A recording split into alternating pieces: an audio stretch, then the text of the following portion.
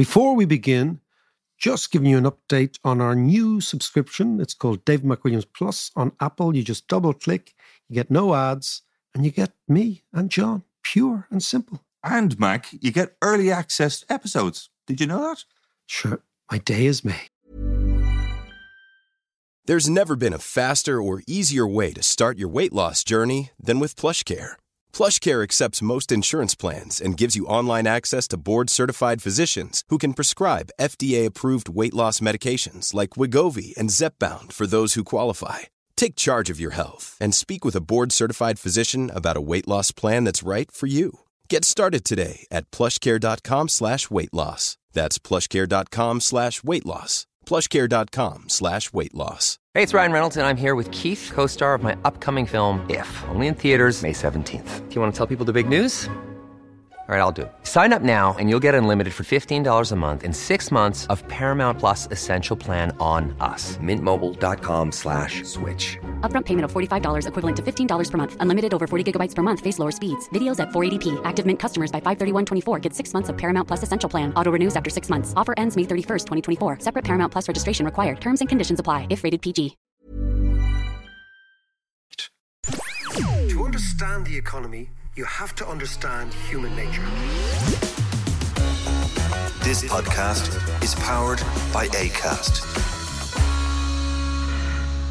How are you? It is time for the podcast that makes economics a bit more comprehensible and a little bit more relevant for all of our lives. And apparently so.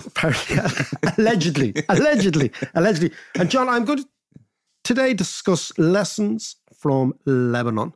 Right. Lessons from a poor country that went from reasonable prosperity to abject poverty in probably 9 or 10 months.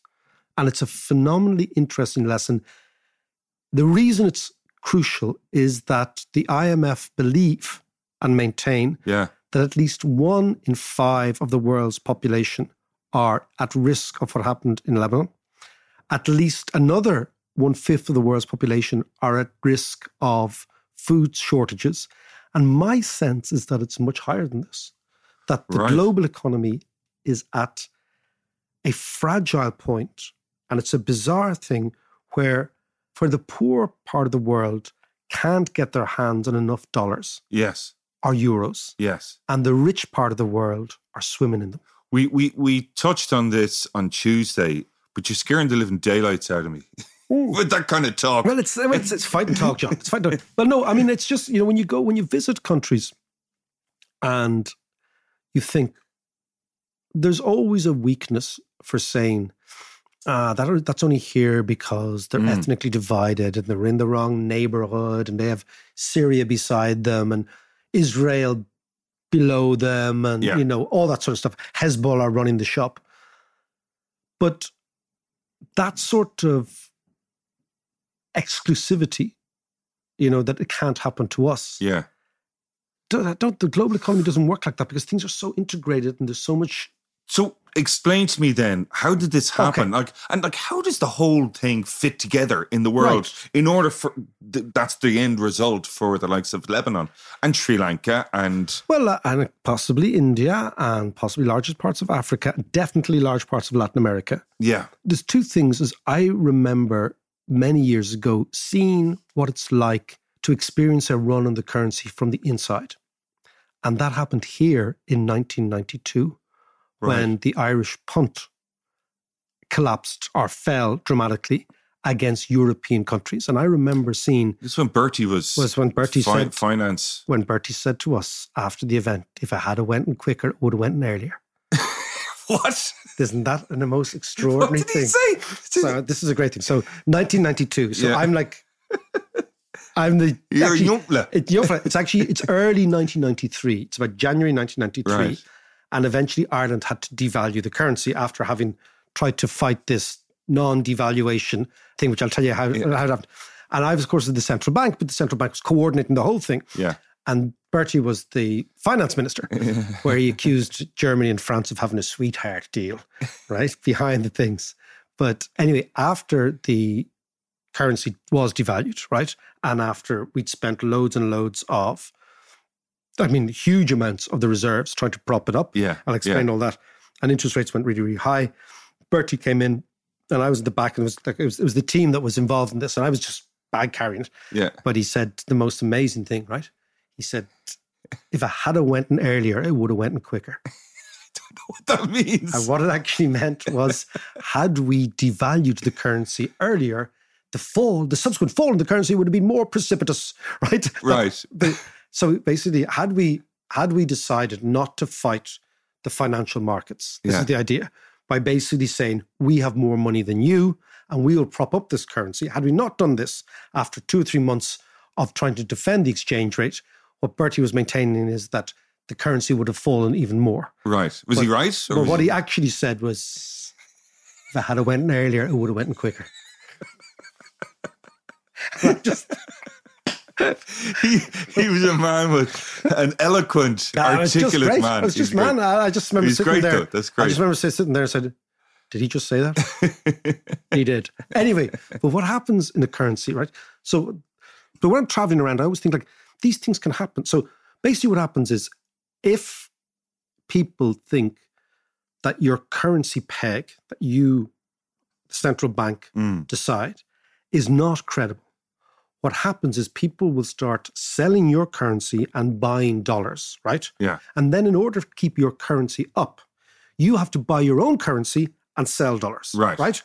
And how you buy your own currency is you reduce and you use your foreign reserves. Yeah. That's why you have foreign reserves, because they're basically a reserve to have in a crisis, right? And eventually what happens is either you have enough reserves, you squeeze the speculators out of the system, you increase interest rates, and people say, okay, those guys are in control, or you end up wasting money, throwing good money after bad, and your currency devalues because the pressure you're under is far too great. And I remember experiencing that from within a central bank and knowing it was really weird. You could see the reserves are kind of like the gold of the country in a way. Are they tucked away in a little room somewhere? The little it's room 4021 on the third floor. Right. Have you got the combo for it? Exactly. All the reserves, right? And so what happens in small central banks is that you should never get into that position. Yeah. That you're trying to defend your currency against a speculative attack. And the speculative attack can come from either inside or outside. And what happened in somewhere like Lebanon is the following. Like, I mean, it was interesting. So last week I was up on Mount Lebanon, right? Which is this extraordinary mountain, huge mountain. And I was in a foreign exchange little bureau, right? But what's fascinating in Lebanon is you have 21 different sects of Christianity alone. Right. 21, right? You've got Armenian Orthodox, Armenian Catholic, Maronite Catholic, Greek Orthodox, other Orthodox, Copts, everything, right? You have Assyrians, you have Alawites, you have, of course, Palestinians. I mean, the whole world is there, right? Yeah. So you've got all these... It's what makes it so interesting. Yeah, and so fascinating. So you've got all these different cultures and tribes. And of course, you've got Sunni and Shia and all this. And the biggest part are Sunni and Shia. And you've got all these people, different cultures, different religions, different morals, different headdress. They dress differently, different languages, right? Because the Maronites speak a kind of half French, half Arabic language. Right. All sorts of stuff, right? But they have one universal language that ties them all together, which is money, the currency. Right. Yeah. So no matter if you are an Alawite or an Assyrian or a Maronite, right? What actually binds you together with Sunni and Shia and Palestinian is you're actually dealing in the same currency. Yeah. Right? Yeah. So they all experience this, irrespective of what church they go to or what their values tend to be. Yeah. And what happened in Lebanon has been happening all over the world. So when you have a period of really low interest rates do two things for central banks, right? One is central bankers look at interest rates as a way of bearing down on or inflating the economy. So bearing down on inflation or inflating the economy. Yeah. That's the price. But the other thing that very low interest rates do is they lead to what economists call the misallocation of capital, right? Because when interest rates are very, very low, the cost of capital is low. So therefore, the cost of failure is low as well. Yeah, so you tend to take much higher risks when interest rates are very low. Yeah. Right? Because basically, if you think about the rate of interest is the price of time, which is a weird thing to think about. Okay. Yeah. So, for example, when you're taking out a mortgage, right? 30-year mortgage. Yeah. And the rate of interest is 5%, okay? What that's basically saying is that the price that money puts on time is 5%, right? So basically, if you imagine what borrowing is, in a way, borrowing allows you to travel in time. So you're borrowing from your imagined richer self. Yeah. And you're giving it to your present poorer self. So you're actually making calculations about something that's phenomenal as time, right? Which is why, for example, in the old days, Thomas Aquinas and all those geezers, the Catholic Church, the Christian Church was against usury, charging interest on money. Okay. Because they thought that only God could put a price on time, right? Right, okay. But the really dirty secret was they were involved in the banking business themselves. Right. What did Manny say about that? Well, Manny was having... I'm not too sure. I suspect Manny was very much in the anti-usury. Well, if you hear all about Islamic finance, you know, yes, yeah. Muslims aren't allowed to charge interest. Yeah. Because it's putting a price on time. So it's a very, very old. So Manny, I suspect, was definitely in the... This is the book that Mac has discovered. He's a new prophet for Mac. This is, it's by a Lebanese writer called Amin Malouf. It's called The Gardens of Light, and I am now obsessed with Mesopotamia in the 3rd century. That's where I am. I'm walking, okay? I am walking back in time. White flowing garments, and I'm walking to India, and I'm depending on the kindness of strangers. Holding a big staff in your hand. Absolutely, absolutely. I've just broken free from a sect of gentlemen called the White Garment Sect, actually. Oh. Yeah. And I am now cultivating my own religion. Yeah. If you'd like to be a member. This is Jerry Faldwell, 1-800-72. Yeah, he wears socks and sandals. Socks and sandals. Go on. Exactly, like a geography teacher. So, but we go back. So what happened in Lebanon is the Lebanese needed to rebuild their country after the Civil War. Yeah. What they did was the Lebanese central bank says, we will undertake to maintain the Lebanese lira or pound, depending on where you are, let's call it lira because they interchange, at 1,500 lira to the dollar, right? Wow, yeah. And that was fine for a while. So lots and lots of people, investors, deposited money, not saying invested, deposited money in the banks of Lebanon. Yeah. They were offering a higher rate of interest than anywhere else. And that for a while, and this is what the Turks are doing, the Lebanese are doing, the Brazilians are doing, they're all doing this, the Mexicans are doing, they're all doing this game, right? Yeah. They're basically attracting in capital. And what happens in that case is that for a while, the capital comes in, it comes into the central bank. Because it's in dollars and you can't use dollars, they have to convert that into lira to make that available to local investors and business people and property tycoons and all this. Mm-hmm. So they recycled all those dollars into lira. They lent those lira out. Those liras then went into construction and all sorts of good stuff in Lebanon. Also, the government decided to get in on the act, and the government borrowed from the central bank as well, which is a big no-no. Okay. Right? Yeah. Because basically, when you have all these various sects, you kind of have to keep everyone on side, right? Yeah. And how you do this, you dole out the Smarties to everyone. It's a bit like Northern Ireland. Yes. You know what I mean? Like, how do you my bonfire is bigger than your bonfire? You know, so... You know what I mean? So you've got to dole out the sweeties to keep everyone happy. It's you remember the Gladstone had this idea of killing home rule with kindness, that they would actually spend money in Ireland, the Brits. Right, yeah. And they'd actually emasculate home rule with kindness, with spending money. So that's what they were doing. But again, everything's going fine for a while. The living standards are rising. The problem, though, is that if you have an overvalued exchange rate, and it's very, very clear that the Lebanese had an overvalued exchange rate, it means that the productive capacity of the country collapses. So you basically don't make anything because it's too expensive, right? Quick question. How did it become overvalued? Well, because the Lebanese picked a number, right? Right. And then what was happening is the Lebanese real wages rose, right? Very, very rapidly. Yeah. Up to $1 figure of real wages. Okay. But their productivity wasn't increasing. Why? Because the investments that were being made in productive capacity, a country like Lebanon, like Ireland, imagine what Ireland did. Ireland got rich by making capital cheap here. Yeah. By not taxing it, right? The Lebanese tried to remain rich, but they didn't deploy the same capital taxation. So they didn't get any capital or any investment in real stuff. So it meant that they were always running a trade deficit. They didn't make enough stuff. But why did they do that? I mean, was that just a miscalculation or what? Look, the charitable explanation is a miscalculation. Right. The uncharitable explanation, it was free money for the boys, it was corruption.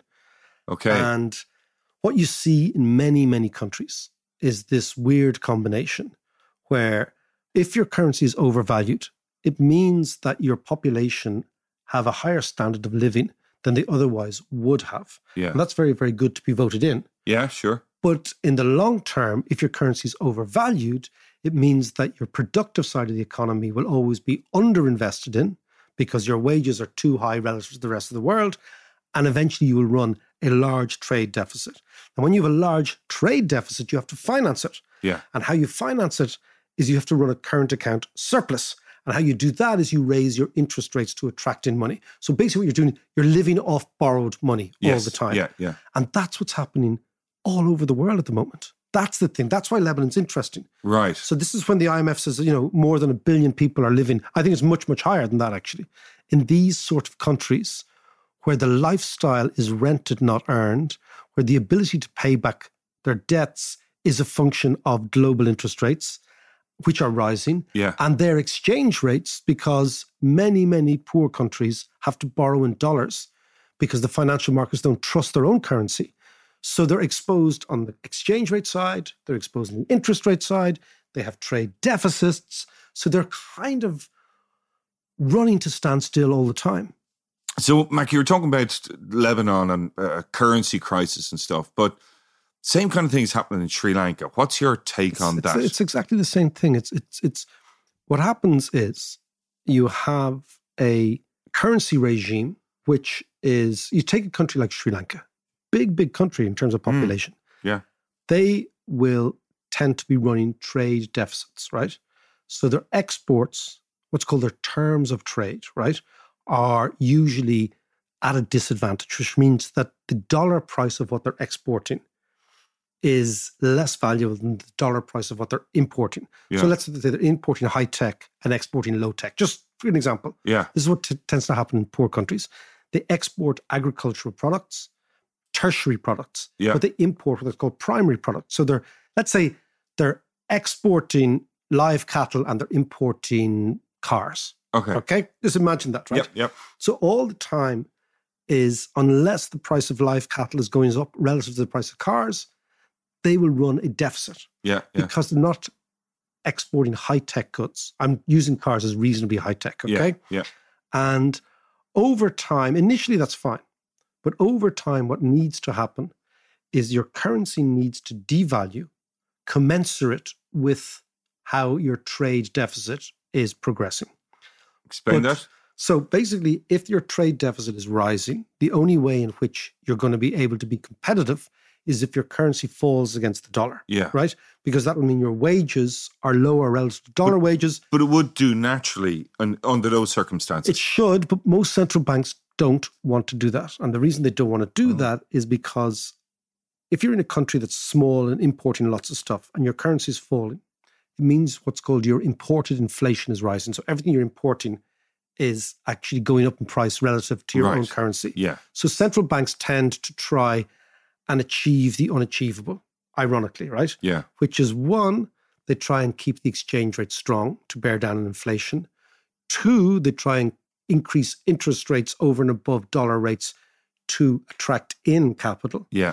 And three, they try to play a game of chicken with financial markets, trying to pretend that everything's hunky-dory. Yeah. Now, when there is loads and loads of money in the world, when interest rates are low, everyone gets away with it because nobody cares. It's what Warren Buffett said is, you only get to see who's swimming in the nude when the tide goes out. Yeah. So imagine that idea. So right now, for 5 or 6 years, this was fine. Nobody really cared. And yeah, there were some dilemmas, but there was always money to borrow, etc. Yeah. Right now, as interest rates are rising, there's a shortage of dollars in countries that can't print dollars. Which is loads of people in the nude then. John, there are langers all over the shop, right? Fantastic. Right? Okay. I'm all up for skinny tipping. It's great. It is actually. It is. But I think what has happened now is there's a shortage of dollars in countries that really need dollars.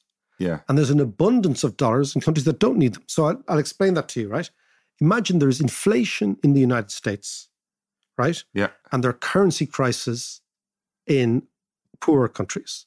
So the reason there's inflation in the United States is a variety of reasons, but one of them is there's just too many dollars knocking around. So there's too many dollars chasing too few goods, so the price of goods goes up and the price of dollars falls. The polar opposite of that is happening in Sri Lanka, where there are no dollars, right? Yeah. Simply because nobody will lend to them. So they've run out of dollars. So what tends to happen is a country like Sri Lanka will print currency in order to pay its cops and its teachers and its nurses, right? But it's worthless. The more they print, the more worthless it becomes. Yeah. And it's only worthless if you're running a trade deficit. This is the key, right? So you can print money as long as the economy has got the capacity to generate goods to absorb that money. Right. But what happens in those small countries, and in much bigger countries as well, is if you keep printing the currency, and if you have nothing to produce, the currency just becomes completely worthless.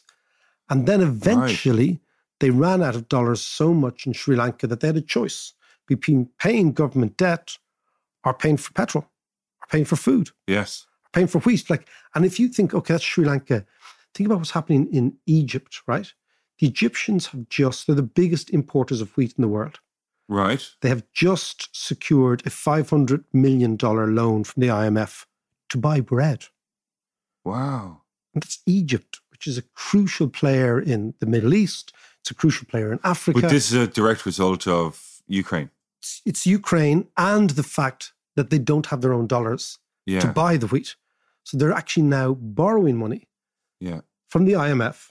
Now, Egypt may well be slightly better served because the Gulf states, Saudi and UAE, could bail them out. Right. But what we're in is a sort of a Ponzi situation where everyone's bailing out everybody else. Yeah. And at some stage that'll, it's not there's always a day of reckoning, but there is a moment where the music stops. Yeah. And people have to say, okay, where are we? For example, there is a link. You mentioned Elon Musk in the last discussion we had, right? Yeah, I did. There is a link between Elon Musk trying to wriggle his way out of Twitter. Yeah, what an idiot. And Egyptian wheat, right? Go on, okay, and the following is that basically Elon Musk has run out of money. Right. Okay, and he's now trying to say, because the price of Twitter that he was going to buy it at, 44 billion. And no, but the share price of Twitter at the time was, let's say it was 100. Right. And now it's down at 70. So he's already at a huge loss. Yeah. And he's run out of money. That's why he's trying to wrangle out of it, because he's had to borrow 44 billion. That's a lot of bread. I thought he had that in his arse pocket. Yeah. Not at all. And it's exactly the same thing. It's basically that the best way to look at credit, you love your nature, right? I do. If you imagine the Serengeti, right?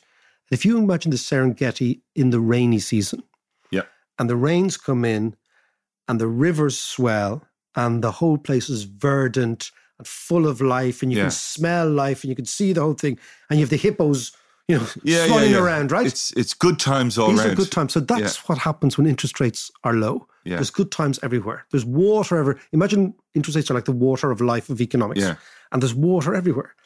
And then gradually the rainy season subsides and the earth becomes parched and cracked. And suddenly all those animals that were so well served water and they were having a laugh are now on the verge of drought and dying. It's exactly the same thing. So water gushes into the system when interest rates are low and everyone does well. And even parts of the savannah that are normally parched get a few days of water and a few days of moisture, right? This is David Attenborough. This is David Attenborough. This is my new thing. And so imagine that those parts of savannah that are usually parched are those third world countries. Yes. So for a little while, everything's fine. Yeah. And everything works and their standard of living rises. But then as night follows day, because the credit cycle is a repetitive beast of burden almost, right? And it happens all the time, repeats itself all the time. What you have is that interest rates start to rise. And all those verdant areas that were full of life become parched. And that's exactly what's happening now. And it's happening all over the world. So what happens now then? If it is a repetitive cycle, How do we kickstart it again? How do we flood that Serengeti? Let's flood the Serengeti, but I think we're just going to have a lot of defaults in the next 2 years. I think a lot of debt that and then what will that do? Debt that cannot be paid won't be paid.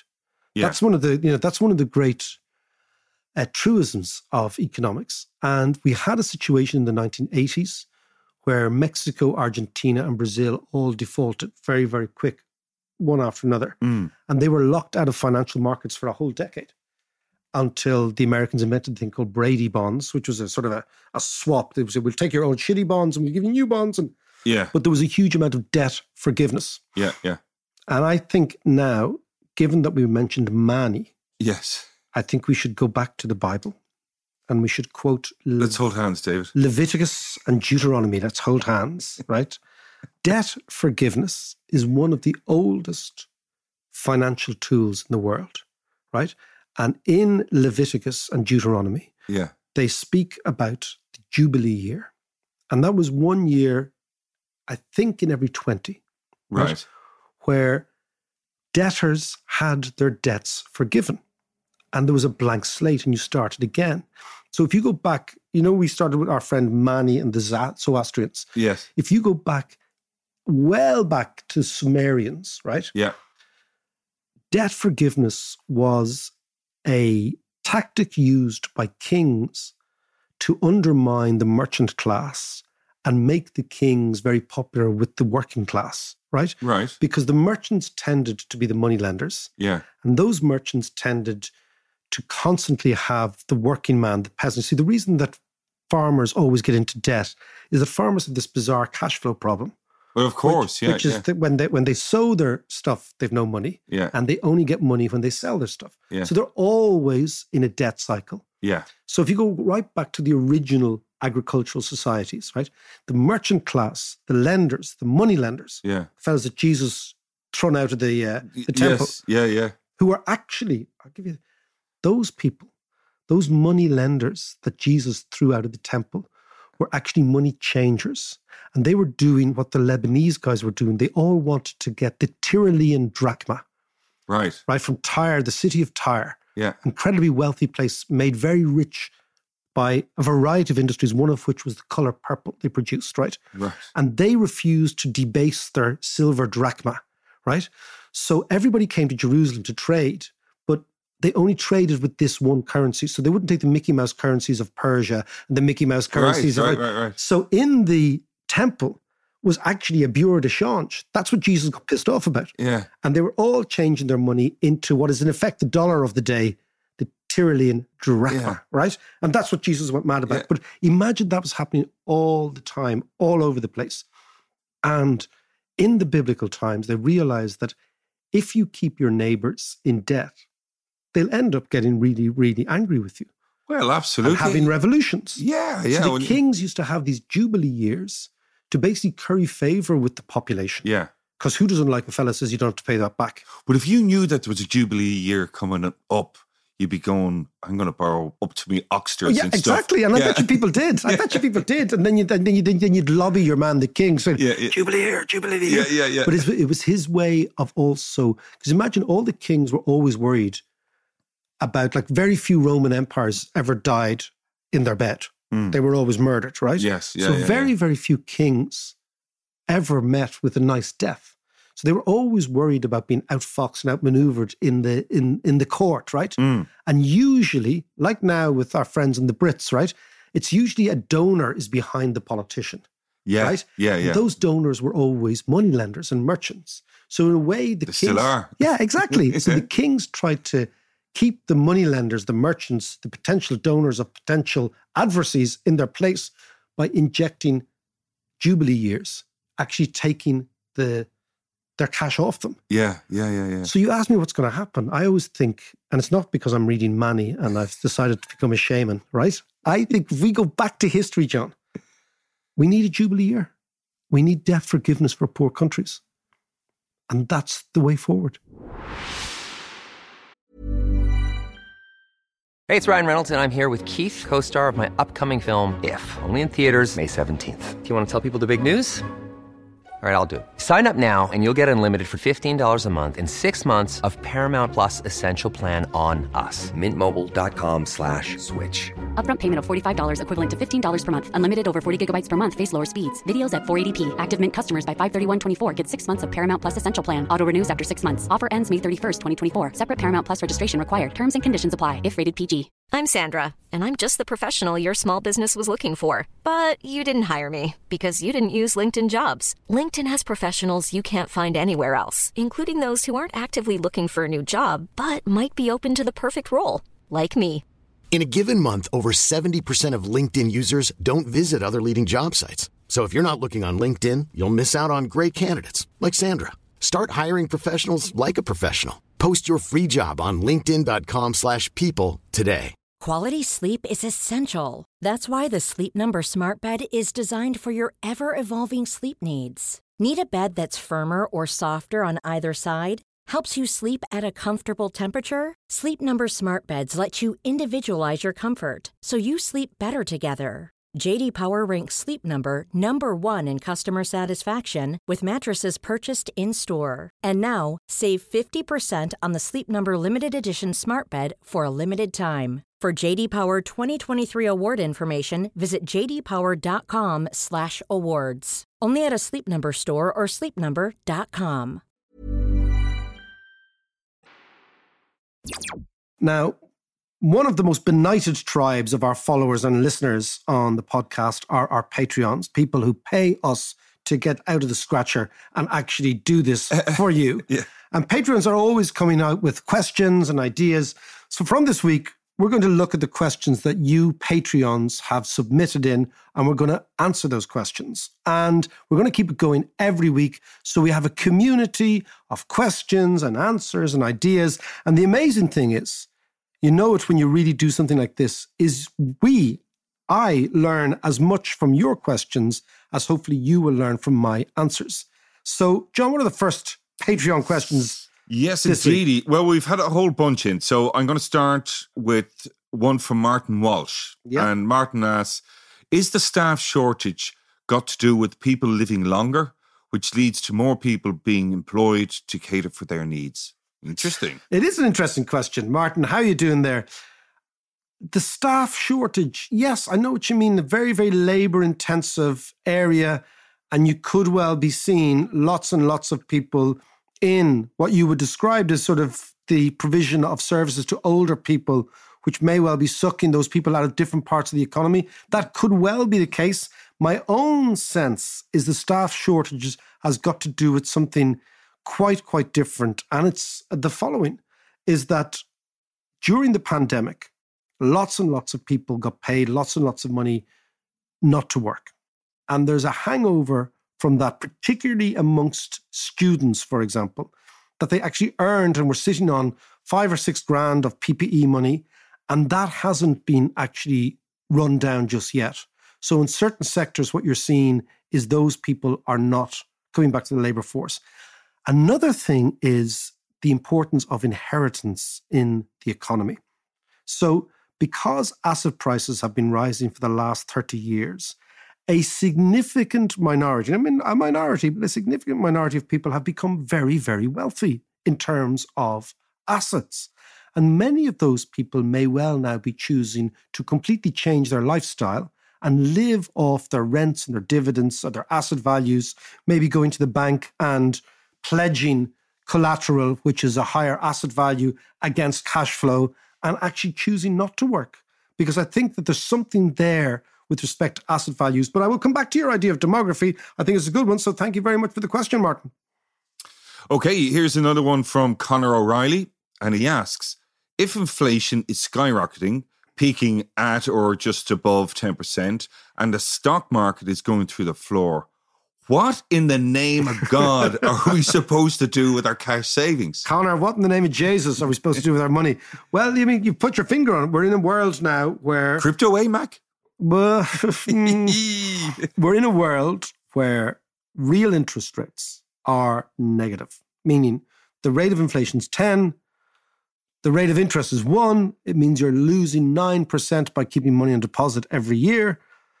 Conor, most people would say, buy real assets, buy companies that are, even though the stock market may well be falling, it will reach a plateau. Buy companies with very, very strong yields, right? Dividend yields. Have a look at companies that are yielding strong dividends. That's number one. Lots of other people may well say that it's time to buy properties, although they've gone through the roof. But I mean, the question is, what in the name of God are you supposed to do with your cash savings? Spend them. Go party your head off, Connor. Yeah. So here's another one, Mark, from Jeanette Lennon.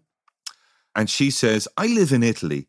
And the brief mention of Gramsci, is that how you Gramsci. Antonio Gramsci. Yes, okay, sorry. The brief mention of Gramsci made me want to learn more. So went down a rabbit hole of trying to understand cultural hegemony. Many nod, but cannot explain. I think I get it, but would really like your view. Grazie. Grazie, Jeanette. Let's come back to Gramsci, because Gramsci's an interesting thinker. And I will come back to that next week, and I'll have a delve into my Gramsci and see what bits and pieces. I was just mentioning him because of one of his was great, very quotable sort of thinker. But let me come back to Gramsci, and we'll come back to cultural hegemony, and we'll do all that sort of stuff. Okay, that's fair enough. Stand by, I think, is the... Stand by, yeah. Last one here for today from Louis Burke. Why do you think are all the union chiefs in the UK seemingly Irish? Like your man Lynch and Ward, blah, blah, blah. It's a very good question. I think, Louis, 500,000 Irish people emigrated to England in the 1950s alone. And many, many people will have uncles and great uncles and granddads and all those who went to a variety of places. Now, most of those Irish people left this country with no qualifications, and they ended up working in the factories of the United Kingdom. So the Irish working class in the United Kingdom, the white working class in the United Kingdom, has a very, very significant Irish element to it. And the white working class forms the basis of the trade union movement. So I think there's a direct link between the emigrants of the 1950s, and it's their kids are the trade union leaders of now. And that's where I think Lynch and Ward and all those people are, because part of the Irish story in the UK, whether you're Johnny Rotten or whether you're a trade union leader, is that you were part of the working class and the white working class. And that's where they come from. So I think there is an... And again, maybe there's an anti-establishment thing there going on too. Huge representation of Irish people in the Labour Party. Very, very few in the Tories. And part of the Labour Party's alliance was always with the trade union movement. So I think what you're seeing is, yes, the left, the Irish in the UK are left-wing. There's no doubt. Yeah, and your man, Mick Lynch, isn't it? Mick Lynch, yeah. He's some operator, that fella. He is. He's proper. Yeah, he is proper, yeah. He's good. He's really good. Yeah, but I mean, the best was Red Robbo, a guy called Robertson, who was the leader of the British Leyland trade unions in the 1970s. Yeah. He was also a paddy. There were loads of those paddies. Yes, yeah. And then if you look at Jim Callaghan and all those, like, a lot of the Labour leaders of the 1970s were all Irish as well. Jim Callaghan, was he? Yeah, well, it's in the name. Yeah, I know. And so a lot of those, so it's also like a lot of the footballers in the 1980s. Yeah. You know, where again, working class Irish families. Kevin Keegan, a great example. All these names, you know, you kind of forget that they're all the echo of Irish people. From the 50s, yeah. From the 50s, yeah. So I hope you enjoyed this, and keep the questions coming on Patreon. And if you're not on Patreon, sign up and be part of the gang. Talk to you next week. On Thursday, we're starting a new little initiative, which is to reward our Patreons for backing us over the last couple of years, for you putting your hand in your pocket and stumping up to keep John and I sane and slightly beyond bankruptcy. What we're doing is every week on our Patreon site, there are dozens of questions come in. We try to answer them, but from now on, we're going to answer them on the podcast. So that is patreon.com/David McWilliams. Sign up if you're not a member. If you are a member of the gang, by all means, anything that's on your mind, anything that's annoying you, issues you want explained, clarified, just jot them down. And every Thursday, we will answer some of your questions. Thanks so much. Talk to you Thursday.